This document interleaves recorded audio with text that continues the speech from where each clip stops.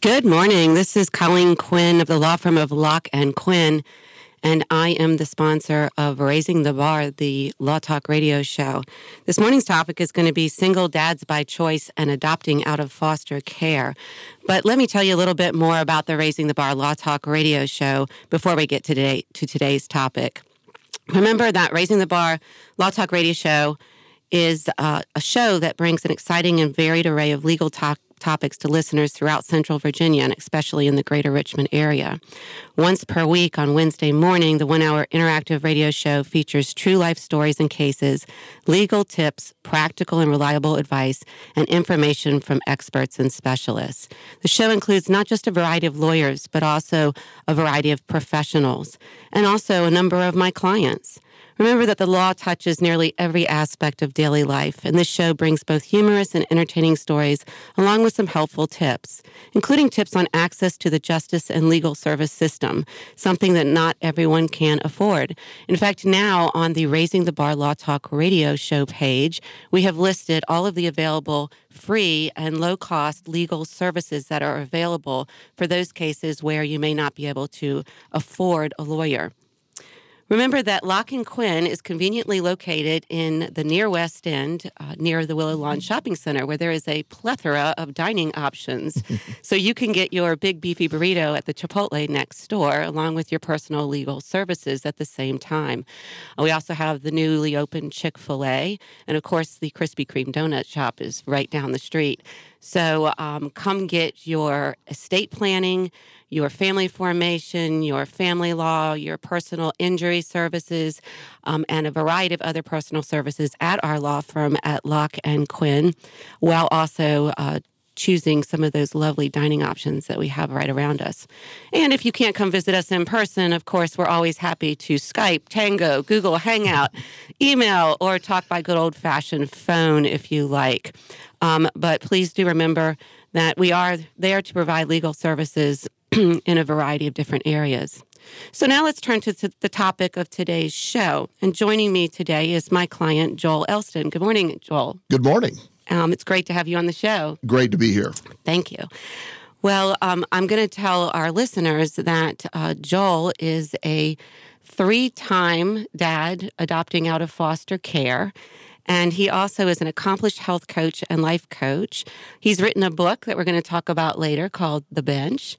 And most importantly, I began to get to know Joel by being his attorney, finalizing his youngest son's adoption recently. And we had a lovely celebration hearing for Justin up in the Hanover Circuit Court just a couple months ago. And we're going to talk a little bit later in the show about what a celebration hearing in a foster care finalization looks like and sounds like and feels like, because it was a fabulous celebration hearing before the Hanover Circuit Court judge. So, Joel, tell us a little bit about yourself. Where'd you grow up, and how'd you get into the profession that you're in now? Well, again, thank you so much for having me. It's great to be here. I grew up in Florida, a little town called Plant City. It's just a little bit east of Tampa. And I grew up in, I was the son of a compulsive gambler, and he left my mom and my family when I was about 6 or 7, and I ended up being adopted by a gentleman who my mom married, who's my dad and my hero. And I grew up in a great family, always had great support, good people around me. And so that was your first experience with adoption at a very young age. At a very young age. Yeah. And I, unfortunately, as time went on for me, I have a lot of addictive genes in my family. And my grandfather in particular was a very severe alcoholic. And I was very guarded about not drinking and not being an alcoholic. But then again, my biological father was a compulsive gambler. And that's the addiction that sort of took me over. So I spent most of my 20s in spiraling downward into gambling addiction. Wow. I was working for my dad's insurance agency and having access to a lot of money and being a compulsive gambler just generally don't match right. At all. It matched for a while, at least on the other side of the gambling, but my addiction eventually led me. It's a long story I talk about a lot in my book, but it eventually led me to losing everything, going to work for another company and taking money from a company that it's called stealing, is what I call it today. At the time, I was borrowing. I stole a bunch of money from a company. They pressed charges. I ended up being a convicted felon. Wow. And lost everything. Wow. And began a program of recovery. And it was at that time that I how I got into how I got my field. Right. I was working. I started doing a bunch of odd jobs, and the gentleman that was running the treatment center / halfway house I was living in asked me if I'd be a house manager after about 6 months of recovery. And I started doing that and became fascinated with addiction work and understanding that I'm pretty good at it. And my recovery progressed, and actually living there and working there helped with my recovery. And I just continued on for a long time, just sort of getting my life together. It was a slow process at first, but I used everything that happened eventually made sense. It became part of my process. I began to believe that things are starting to turn around. And even though there was a lot of stuff happening in my life that was negative, I kept seeing that the positives were starting to come back in. And I really, really turned things around and loved my life. And that led me to sort of where we are today. Now. Yeah, we all have our journey and we all have our demons to overcome. And with addiction too, there's so much we're learning too about, the genetics, et cetera. I mean, I've got the Irish in my family. We certainly have our share of addictive aspects, especially the drinking side of things, So basically, you then kind of morphed into a certain field of education. So tell us a little bit about your education that you then obtained.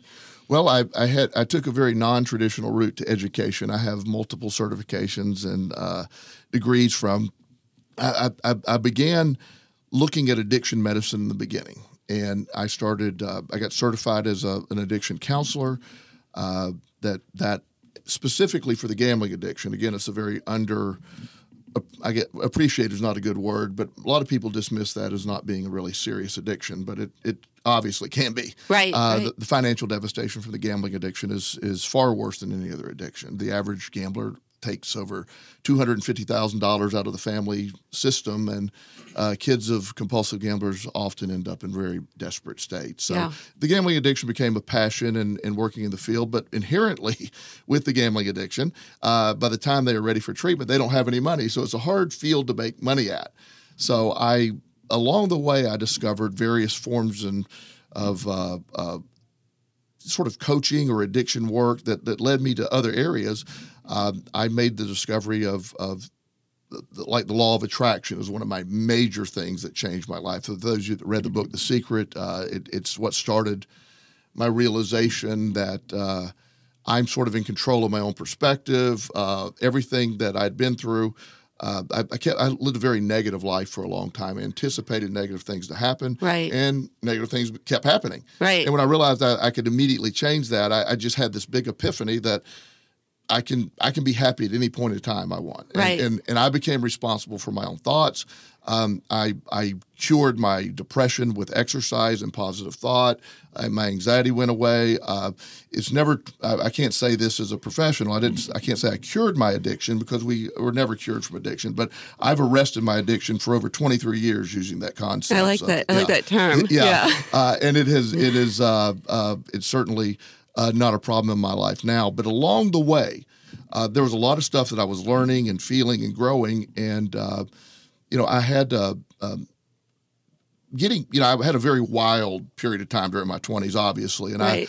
As far as relationships would go, I dated a lot of strippers. I dated a lot of craziness. and to be honest, I never wanted to get married. It was just something that I was like, okay, I've been too crazy. And after you're single for a long time, the idea of marrying somebody, it's hard to accept. It is that new lifestyle of somebody. So I dated on and off for a long time, nothing ever too serious, but a really good friend of mine, and I met her family through another family friend, and I became really close to her kids. They were really cool kids, and they were somebody else's kids, which were really awesome because I could spend just the right amount of time. Right. It's like being a grandparent. Right. You Yeah, get them and exactly. then you can hand them back. Right. And so the closer I came to these kids, they relied on me, and their father wasn't active in their life, their biological father. So in a sense, I sort of became a de facto dad to them. And it was a point that really just sort of got me thinking, maybe I would want to. Wow, this parenthood thing might not be so bad. Right. Yeah. So in a very short story there, and then my friendship, or at least that period of time with this lady, sort of fell apart, and I sort of lost touch with the kids for a little while. But it's the first time I'd ever thought about being a dad. Right. And so it did light that fire. Okay. So you were talking about getting control of your addiction. And when I was going through the divorce, a good colleague of mine said, Colleen, you can be the yo-yo or you can control the yo-yo, and it's really kind of flipping that whole outlook. And you did that, which got you to the point where now you can be in this kind of what we call in loco parentis relationship with your friends' kids, and now you are able to move beyond yourself and to others. And so this is really kind of where we're going in terms of you choosing to be a single dad. And so tell us how then that unfolded, that you decided to adopt your first son and that you went down that path. Well, it was because of that when all this was happening, I'd moved from Florida to South Carolina. The gentleman that I began working with at the treatment center, eventually him and I became partners and opened up a treatment facility in Rock Hill, South Carolina. Okay. And I was randomly actually cooking a steak on the grill one night, and I randomly saw this ad that said, there's a therapeutic foster looking for therapeutic foster family. So I just assumed, being a convicted felon, right, single male, there's zero chance. I was going to ask you about that, right? There's zero chance of me being able to adopt. So I said, but I wouldn't mind. I've done trainings for stuff like this in the past. I'm a motivational speaker. Maybe I can help with that. So I called the lady and spoke with her, and I explained my situation, and she kept saying, well, you sound like you'd be really good at being a therapeutic foster parent. I said, did you not understand I'm a convicted felon single male? They don't line up for that.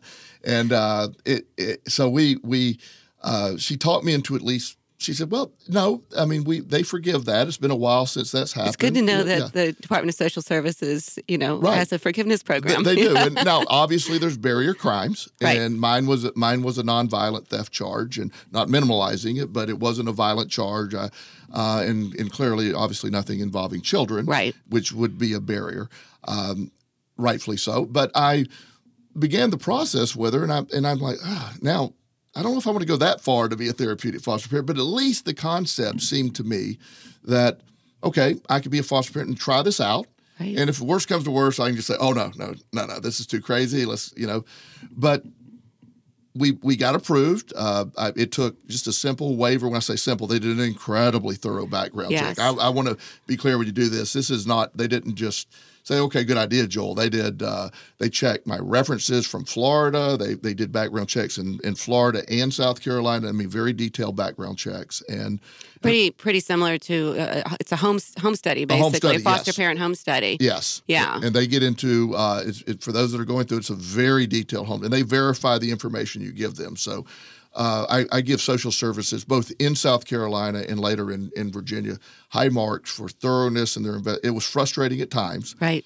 But I'm glad they are protecting our kids that way. And so they did a really good job. So I became approved as therapeutic foster parent. A young man, his name's Josh, came into my home.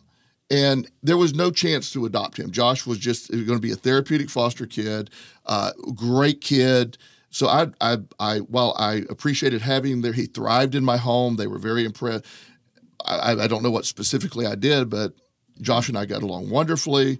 We still stay in touch. He's still in South Carolina. He's doing really well. Okay. And so he was there with me for about a year. Okay. And so they were like, you're really good at this. Josh responded well. And with Josh leaving, it wasn't really, I was never anticipating him staying. Okay. So while I missed him, we still stayed in touch. I had his parents gave me visitation rights. So well, how fun. Yeah, it was really cool. And so it was a great first experience. And so you kind of became the uncle. I did. I'm like the uncle now. And then again, the beauty of being able to leave. And so shortly after Josh was in my home, I said, let me take a month or so off from this and then consider another kid. Well, probably within 2 days of Josh leaving, they called me and they said, look, we have a young man. His name's TJ. And TJ was in 17 different foster care placements in a 24-month period. He was absolutely wild. He wasn't going to school. He was horribly neglected in his environment and was very rebellious, almost very wild. Right. He had no boundaries. No boundaries. Yeah. And they said, you did such a good job with Josh. Now, I'm talking, this is a big difference. And I was like, wow, I don't know if I can handle this. They gave you the kitten, and they said, oh, now you can handle the lion. Right, exactly. And so I said, I don't know if I'm ready for this. And Josh just left. And the lady actually, we were having our every month meeting that night, happened to be that night, and said, well, we'll have him here tonight. Can you come meet him? Well, I met him, and here's this pathetic little skinny, I guess 11-year-old at the time. And I watched him as he didn't realize anybody was watching him. He was stuffing food into his pockets, and I knew instantly, I should have just told her at that point, yeah, I'll do it. But I said, I got to think about it. And overnight I thought about it and said, let's try it. The motivating factor was he had run out of placements and he was going to go to the state hospital at that point. Yeah. And for those that know, hopefully it's not always the case, but it's once you get to the state hospital, it's hard to get out of the state hospital. It is. Yes. I even had clients trying to get a child out and couldn't get the child out that wanted to nurture him and everything. And some of these children are so wounded. They've got the reactive attachment disorder. Absolutely. They've got the hoarding that you just described. Yeah. Well, and they're anticipating. And one of the things that we'll probably cover as we go, but one of the things that helped me a lot in this equation. Somebody told me very early when this, I said, Joel, because when I would get frustrated with anybody I was working with the kids working with, the statement, it's not about you. I don't know why that resonated. If it's not about me, it's okay. I somehow was equating the kid acting up as being my fault that I wasn't doing a good job. When I realized, no, I was doing a fine job. It's just not about me. It just sort of relieved everything for me. And I was able to just I didn't let anything be a really big deal. And once foster care kids often are conditioned to push people away. Right. As soon as you get around, their job is to say, well, you're going to screw me over and push me away, so let me get there first. Right, because they don't want to attach because they've been hurt so many times by broken attachments. Yeah. Right. So TJ, I agreed to take him, so he arrived at my home, and one of my favorite stories to tell is the very first day. He didn't want to be there. He didn't care who I was. He just was just rolling his eyes at me and just, this is ridiculous. All TJ wanted to do was go home to his parents or his grandmother, and that was his mission. He wasn't going to invest in anything else, and there wasn't a choice for that. But he was going to keep trying, and he didn't realize where he would end up. So his very first day, he came with nothing. That's another subject. They have nothing in these kids, and so we run out real quick in emergency. We buy a bunch of new clothes for him, and so the first day of school, the next morning. He came out wearing a T-shirt that was ripped that he drew a Nike symbol on. Well, I had bought him a bunch of new clothes, and I said, well, would you go in there and please change into some of the new clothes? Well, he threw this fit, and he goes, I'm wearing what the F I want to wear, and he starts jumping up and down. Well, the funny part, the line that I love, that I don't know why this just got me so much, is halfway through this, he rips his shirt off, and he's, again, this skinny little kid, and he's stomping up and down. And so and excuse the language, but it's so relevant to this. He said, and so I'm just watching him. I'm just sort of fascinated that he's jumping up and down and not hurt anything. Right. And so after I'm looking at him, my arms are just crossed, and I'm sort of quizzically looking at him, and he goes, well, I guess you want me to get my shit and get out of your house too. That was his statement. Right. And I'm like, no, but when you get home, well, along the way, and the part that makes the story fun, he called me a whole ass instead of an asshole. And so I laughed, and so that's what he said. I want you to get my stuff out of the house. So I said, no, buddy. I said, but when you get home from school today, I'm going to teach you how to cuss properly because you have no idea how to do it. Well, he went from this. He looked at me. He goes, what? And very quickly, I would not let TJ push me away. no matter what he did. It was never mean stuff. It was just, he was hateful often, but it was never mean in the physical. He didn't try to hurt anything, didn't break anything. And then after a while, I guess he figured his techniques weren't working on me. So he just sort of settled in. Right. And we, along the way, and I'll discuss this too, being a single parent in foster care, I develop a very rich, thick group of support people. I have, as you saw when we had our celebration hearing, we had over 25 Justin. people there. I reach out to people, and one of the people that came early into the equation for TJ is a teacher named Joanna Setzler. He was in 5th grade when I got him, and he could not read. When I say he could not read a word. Right. And she took a special interest in TJ, and she knew the story. And she worked with him every single day before school, during school, and after school. And she was instrumental in this, but as time went on, he quickly started reading. And it wasn't long, he was reading on grade level. And he started buying into this whole process. He was doing well in school. His behavior changed, and he just became a different kid. And it's just a matter of love and boundaries. And people think, well, you'll love them into this. Well, it on some level that's true. However, you just have to realize before you can you got to almost be indifference in the beginning. You can't allow that emotional attack to be successful. It's not about you. It's not about me. Yeah. And that statement would resonate with me every day. And there are days, I'm not trying to act like I did this perfectly. There are days I'm like, what am I doing here? And but sure enough, he started to come along. And so we had, within 6 months, this was a different kid. While I do believe medication is an important component for some people, foster care kids, I'll go on a personal rant here, are horribly over-medicated. Right. They are, it is abusive, and I just get very upset when I see these kids on 9 or 10 different psychotropic medications. Right. They shouldn't be on any, because they're in foster care. Of course, they're depressed, and that's a whole separate topic for me and I fight against that a lot. Gotcha. So we spent a lot of time and energy getting TJ off his medications, and he all of a sudden was a different kid. Everybody was shocked that that was who he was now. So we're going to cut to the break in about a minute. If you'd like to call into the show, it's 804-454-1366. Today, I'm interviewing my guest and client, Joel Elston, and we're talking about choosing to be a single dad and adopting out of foster care. You also can reach out and write to us on the Locke and Quinn Facebook Live page if you have any questions about today's topic, which again is choosing to be a single dad and adopting out of foster care.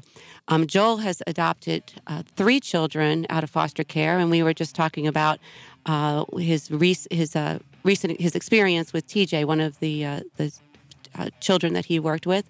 And we're going to be right back after the break, continuing our discussion.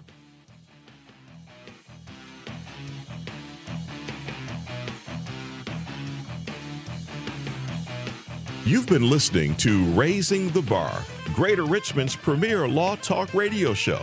We are back. This is Colleen Quinn of the law firm of Locke and Quinn. And today on Raising the Bar, Greater RVA's Law Talk radio show, I am interviewing my client, Joel Elston, and we are talking about single dads by choice and adopting out of foster care.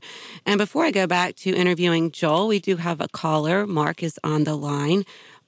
Mark, good morning. Good morning. Do you have a question for us this morning? Well, I was very intrigued by the testimony that Joel gave. I have a similar experience maybe about 15 years ago, where I took in these 2 kids, a young girl and her brother, and similar experience. They were very slow, and they were said to be, EI deficient, and it was a lot of work, but it was a lot of tough times, but it was also a lot of fun times. And I think that a lot of kids, they're kids. They're going to do crazy things. And I think playing around with them and, trying to be serious, but you got to be able to be well-balanced as a parent. It can't just be strict. You got to play around. It's kids are kids.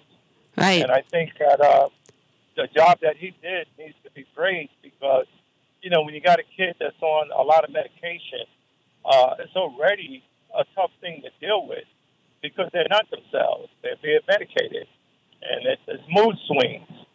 And I just take my hat off to him, and I'm so proud of him. And I just wish other parents, especially those that's biblical, Genesis to Revelation, and they go to church every week, we should be snatching up these children. They're our future.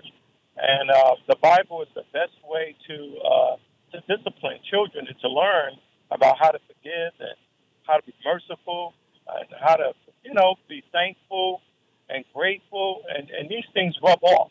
Right. It's almost like you give birth to it. If you're a loving person, then somebody around you, that regardless of how mean they are, they're going to become loving too. Right. Well, Mark, thank you so much for praising Joel and all the foster parents that are out there. They are, in fact, saints, and the Bible can be a good tool as part of that nurturing of children. We do have a lot of children in the foster care system that could use folks like you and folks like Joel. So thank you so much for calling in and sharing your story with us this morning. More than welcome. Great. Have a great day. All right.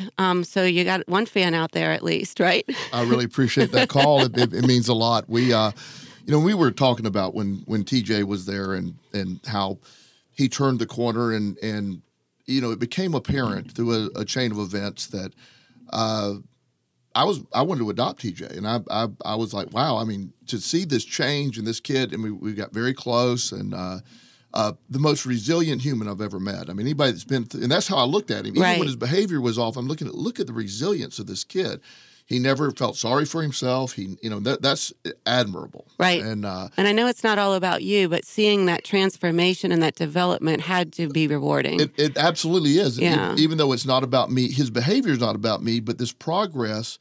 I was growing too. I was getting as much out of him as he was getting out of me. And I was becoming, not that I was a bad person at that point. I really turned my life around because I like the discipline in my life. I like the structure of getting up, going to school, and I do very well with structure. I have a really off the chart ADHD personally too. So the more structured I am, the better I am. Being a parent does require some structure. It does. So TJ enforced structure. So I behind the scenes started looking into adopting him, and his social worker is still a good friend. She became very good friends, and she everybody saw what was happening, so it was a no-brainer. Everybody's like, yes, of course. And the only problem is in South Carolina at the time, and they've adjusted the age up a little bit, but TJ had to agree to be adopted at that point. How old was he? He was 13 at that point. Okay. And we were talking. And in Virginia, it's 14, right. But still, every state has a certain threshold age. Yeah. Right. And so I approached him one day, and I said, and this leads into how I get into all the other stuff. He said, I asked him if he'd consider being adopted, and I could tell by his response, he said, I'll think about it. Okay. And he came back the next day, and again, he said, look, you've done so much for me, but being adopted would be disrespectful to my family. And if I have to agree to it, I'm going to have to say no. And interesting. It was heartbreaking, but at the same time, again, it was TJ. He was very, very loyal to his family. So long story short, he had been with me long enough, and I'm an approved adoptive parent at this point. Now, I've already been approved to adopt. So that lasts several more months with him in the home. He continues to thrive. And they approached me about a young man. They said, look, you're approved to be adopted. There's an 8-year-old boy named Chris who you'd be great with. TJ's doing well. And I knew a foster family that TJ would be able to go to since he wasn't going to be adopted. And the social worker, his social worker's like, no, I want him to be adopted. And I go, he's got to agree, and he won't agree. Right. So long story short, TJ goes to this other family, and I was given the rare right as legal. I had legal visitation rights with TJ, which is almost impossible. Right. I mean, it was. Yeah. They normally when they go to another foster family, it's like goodbye, sayonara. Right. So they gave me, which was unheard of, because and they always felt he would eventually come around. So in the meantime, Chris comes into my home. He's a great kid. We're doing wonderfully. He's quick. He's different. He's buying it. I'm ready to roll. I want to be adopted. Called me dad from day one. TJ always called me Joel, and so he had a hard time. But not that he didn't view me as dad. Right. He referred to me as dad to other people, but calling me dad was again a betrayal to his own father in his mind. So we would go out. TJ would come hang out with us every weekend and go to the movies, all this, and so it got time as we got closer to Chris's adoption. I get a call one night from TJ. He was crying. Aww. And he said, "Will you adopt me?" Aww. What am I going to say? Yeah. Well, I take it he's also becoming close to Chris at this point. Well, sort of. Kind of. Okay. Yeah, but he's also seeing Chris become like a permanent, right. When he's get a permanent home. Yeah. He's realizing the package of our life, of our life. And I say this with as being as humble as possible. We're blessed in abundance, and we have a great life. And foster care homes sometimes aren't always, and where it isn't always the best setting. And even though I knew these people, he was just, and I decided, yes, I'll adopt. So now I can't tell Chris to leave. So I have 2 kids. I never intended to adopt 2. Now I had to wait. This is the funny part I had to wait. It took several months for the court date with Chris, and, we had to do all that stuff. The state of South Carolina wanted TJ adopted so bad, we had a court date in 2 weeks. Oh, wow. we had a court date in 2 weeks, and everybody's like, before anybody changes their mind. And so TJ, they were moving him off the government dole really fast. Right, yeah, exactly. So we in fact, a judge in South Carolina agreed to come in on a Saturday. Wow. They were like, let's get this done, and I knew them, of course, because I had done a lot of work in that area anyway. So it worked out really well. We got TJ adopted, Chris adopted, and they thrived, and they did very well. I mean, and I don't want to present it as it was absolutely perfect. We had our ups and downs. Right. We had, Chris has and still struggles with the effects of this. You mentioned reactive attachment disorder. Right. People don't understand that's an incredibly difficult thing to overcome. Especially when there are those broken attachments from such a young age. Yes. Yeah. And they manifest in different ways. But in Chris's case, he was so desperate to bond with everyone that he ran people away. So he had a really hard time, and he still struggles with that. As he's 21 now, but I'm not giving up. We're still, we still trying hard, and he is making little progress as we go. But as time went on, we overcame everything, and despite TJ was arrested for pot, he had a drug overdose. I mean, right. and within that, it's just kids not in foster care. Right. We're seeing that, yeah. Right, and the piece that I always kept reminding myself, I kept going back, it's not about you. You're doing this for them, and it doesn't mean that when he's in the emergency room, ICU, being the stomach pump, doesn't mean I was all joyful and thinking that way. But I was always able to process that the chain of events. And in our short time, I can't get into all the details, but there was an incredible chain of events that just led to all this. Right, including having other foster parents that were cooperative. Right. And I see when foster parents work together, it's just a better outcome. Right. Yeah. And it's not about, and I stood by TJ. And then after a while, TJ just, he conceded and wanted, and he fit in. And he had to go to a boot camp for pot use. And again, it's just TJ stuff. TJ was... that probably made home look like heaven. Yeah. And so we had, with TJ, he was, again, the most resilient person ever on the planet. So we get TJ struggled for a long time. When he turned 18, he went back to his biological family. Okay. And not offering a lot of commentary on that situation other than he felt he needed to do it. And it was hard to watch. Right. But at the same time, it's something he had to go do. Right. And so he called me probably after about 6 months of that saying, wow, it's pretty rough here. And so we got him through he hadn't finished school at that point. We got him through some schooling, and he really started turning his life around. I mean, he did some jail time, and not minor stuff in jail, but he really realized the call that turned it around for him. He called me one night, and one of the hilarious things about TJ is he did not understand sarcasm. So he called one night and he said, "Dad, I'm in jail, and it only cost $253 to bail me out." And my response was, "How much to keep you longer?" And he's like, I don't think you understand how it works. And I said, I do, buddy. I said, when you get out, I'll help you, but I'm not getting you out of jail. TJ survived, thrived, and really turned things around. And what an incredibly, again, the most resilient man I've ever met. And I really respect his resilience. And not to minimize Chris. Chris is still in his building stage, and I expect him to completely come around as well. Right. So that led to where we were at with them. It was a great experience, and it was there were those moments I kept saying, why did I do this? Why do I do this? But I never wouldn't go back and do it. So. Right. So how old are they, or were they? They're TJ and Chris. Chris right now is 21. Okay. And he was 8 years old when I adopted. Okay. TJ came in near the back end of his 11th year in foster care. Okay. By the time we got around to adopting, he was 13. Okay. And so that happened. And TJ, unfortunately, one of the things that sort of leads to the next chapter is in 2014, TJ was killed in a car wreck. Wow. That's really, that's really upsetting.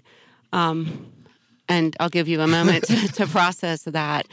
After having done so much good work with him and seeing him transform and seeing him thrive and everything, I imagine that was pretty devastating. It really was. But what I was able to do, and what I do to this day, is I mentioned how much I use the law of attraction in my life, and my focus with TJ became the joy he brought to my life, not the void created by his. And that's what I focused on.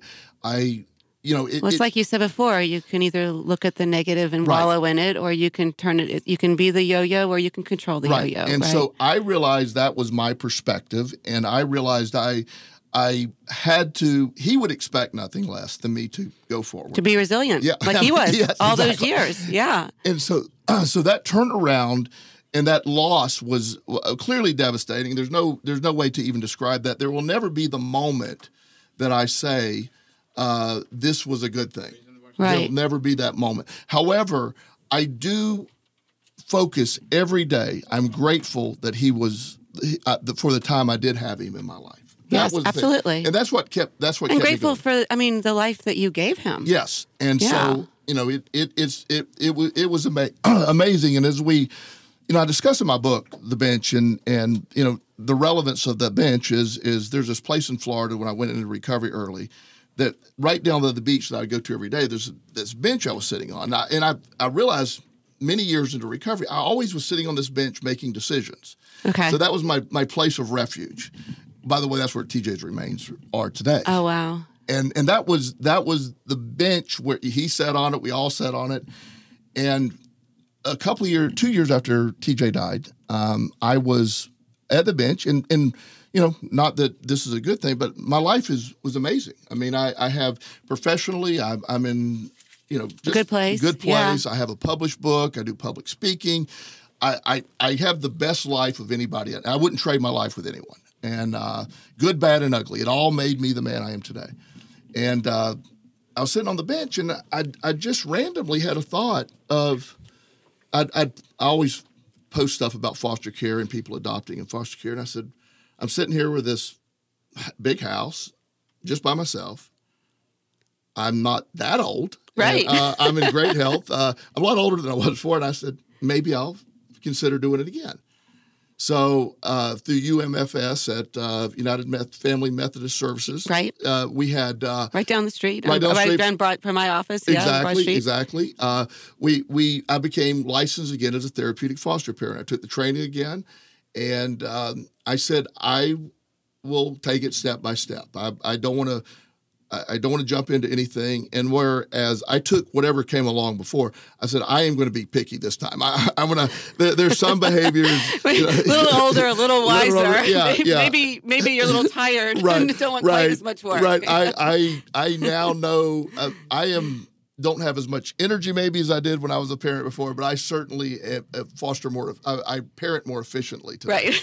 And so they presented me with several cases. And of course, with my background, they were presenting me with and I'm not making fun of people's situations, but, the young man that smeared feces all over the wall every night. I'm like, okay, well, sorry. No. And I've done a lot of those disrupted placements. Yeah. I knew that I was going to have to find the right situation, and it may not come along. I was also prepared. I wasn't stuck. I just said I wanted to see what. So giving them credit, they didn't pressure me much. Every now and then they kept saying, "Come on." And then one day in October of 2016, I believe, my years are getting by now as time goes on. They do fly by. Yeah. They tell me about this young man. He was in a treatment center in Lynchburg, and everything he described was just, it was, I said, that's my, the ADHD, I mean, welcome to my house. Right. I can handle that. Yeah, I can handle that. His stuff was, while having issues, his stuff was stuff that really fit my expertise. And so we had a couple of visits, and again, very quick, within 2 weeks of our first visit, he was in my home as a foster kid. Okay. And he began to thrive immediately. And I once again, and it sounds arrogant when I say this, it wasn't me doing it, but I reached out and people responded. I developed an incredible support network. That's what everybody asks, how do I do it? And first of all, I have the best job in the world. I'm flexible in that. But I'm very proactive in getting people in our lives that can help. These are good people that they're dear friends. I have so many people that I could call right now if Justin were sick at school and go get him. They support him spiritually. It's so essential to being a single parent. It is. And so I have all that in my wheelhouse, so to speak, right now. And so having experience doing that, and I'm always shocked at the foster parents, single or not, that don't take advantage of respite care providers. It's not a weakness to say you need help. So the process of adopting these kids it seems overwhelming at first. Right. It really does. It's you mentioned earlier the home study. Right. We had the home study in South Carolina was a little different than here, but it was basically the same thing. You tell them a complete and thorough history. They ask you a lot of probing questions about your childhood and how you believe and stuff. And then they verify a lot of this information. Right. And then I have this great cartoon. It's a social worker handing a goldfish in a bowl to potential adoptive parents and says, bring it back alive in 6 months and you'll pass the home study. Well, the beauty, that's a great one. The beautiful thing of my situation is I obviously answered questions, but I basically handed the social worker my book and said, well, the good, the bad, and the ugly is right here. Read the bench. And, I had mentioned before I had a felony conviction for theft years ago, and when you're adopting, obviously the very thorough background check. And while I got it approved in South Carolina, I didn't know if it was going to be approved here in Virginia. It's a separate state, separate opinion on it. Right. Of course, it's not a barrier crime here either. Right. And you do have to have someone sign off. They acknowledge that it's there, and so we completed that. Once the home study's done, then you go through. There's and you can speak more to the legalities of this, but there's terminated situations where parental rights have been terminated, and that was we were on the very back end of Justin's parental termination. So so he was still at legal risk. He wasn't freed up to adopt. Right. Yeah. Right. But he had been in his biological mother had been in the system for a couple years, and they were at the judge had made it clear that, and the caseworkers were like, this will be the last hearing. But until then, you only get so many chances. You only get so many chances turn it around. Yeah. Yeah, and so while you're at risk of him being returned, it's an unlikely risk at that point. And once the termination happens, once that goes, because a lot of people are fearful, like I wouldn't want him to be adopted, and the parents come. They hear these stories. Once they're terminated, you're not going to lose that child. Right. It is Justin is my child today. Right. There's no one who supersedes me, no matter what could happen. There's no court action that could be taken outside of me being a bad parent that would remove him from being my child. We did get that final order entered. Yes. And in Virginia, it's a little problematic because the TPR, the termination of parental rights, happens at the juvenile level, but then they can appeal it to the circuit court level. So sometimes there's 2 rounds of termination before you finally get to that finality. In this case. Yes. But when you finally get to that point and it's not appealed any further, then you can safely move forward with that adoption. Right. Yeah. And it does sound scary for people to go through all that, but I don't know the exact number. But right now, today, I looked on Google the other day giving somebody some information. There's roughly 120,000 children in foster care in the United States that are legal rights have been terminated. And available for adoption. And are available for adoption. Right. And a lot of them are the TJs of the world. A lot of them, and so and this is not and it's a little thing that I often say. I certainly don't get into the discussions of political views on different things. I have my own opinion on a lot of things. But if everyone would advocate for our kids in foster care as much as they do for unborns or other situations, not that doesn't matter. Right. But why don't we put that same effort for our kids that are here, and at least an equal effort? And there's so much emphasis sometimes on adopting a newborn, Yes. And the children in foster care tend to be older. They tend to be over the age of 6, but they are in need of a forever family home, and so having more people come forward to basically give these children a stable, loving home like you've given your 3 children now is just so critical to their success. Well, and the process that also happens that most people overlook is I have seen some of the most successful foster care adoptions be with older families or older women that are, I know of a 64-year-old lady who adopted she's a 64-year-old Caucasian female. Mm-hmm. She was a widow. Adopted a 14-year-old African-American young lady, and it was the perfect match. Yeah. I mean, so the concept that we're too old, if you got a room in your house, right. You got and a big sense of humor, I always say. If you got to have a sense of humor, if you have a room and a sense of humor and you're ready, you could do this. And most people, whether you're single, whether, you can change a life. We can talk about changing things or we can change things. Right. And this is how there's no greater gift. I don't think I'm going to do it again. Never say never. Never say never.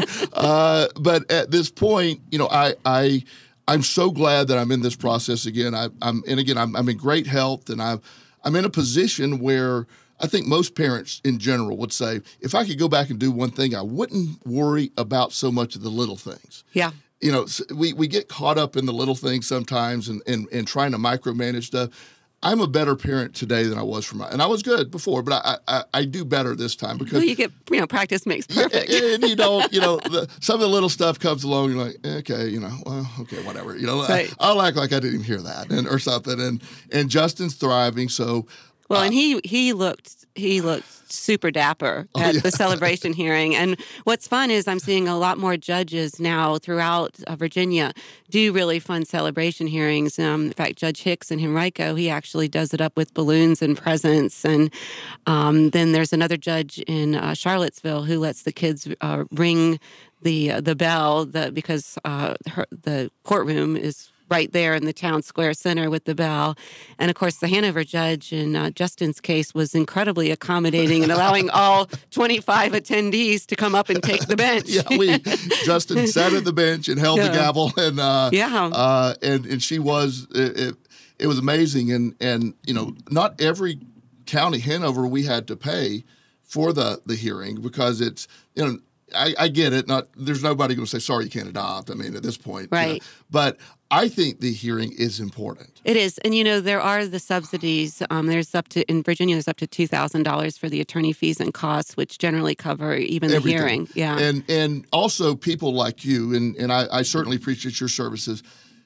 You do a lot for that amount you get. I mean, you really. It's fun though. It's a passion. I can tell it's a passion for you. I mean, it is. You are out there as someone who's an advocate for these kids, and it's obvious. And I appreciate you, and I know a lot of people that are really appreciative for all the work you do. Oh, thank you so much, Joel. And for folks that are considering being foster parents, we do have a page on our website too with some tips on foster parent rights with regard to the legalities. And before we close out the show, Joel, you mentioned that you write about foster parents and you write tips. Where can that be found? Well, really, we're working on that being formalized. But Okay. I'm on Facebook. I do a lot on Facebook. Okay, I am so connect with Joel on Facebook. Yes, Joel Elston on Facebook. My book is called The Bench by Joel Elston, available on Amazon. And my website is joelelston.com. Right, and I understand you're working on a new book. Actually, three at once. But Wow, that's quite ambitious. Yes, it is. So we're going to have to look ahead for that book. Is it a sequel or is it? It's a quasi sequel. A quasi sequel. Yes, or it's a tri sequel. It's a tri sequel. I'll come up with a name. There you go. We are closing out Raising the Bar, the Law Talk Radio show. Join me next week, next Wednesday. Thank you.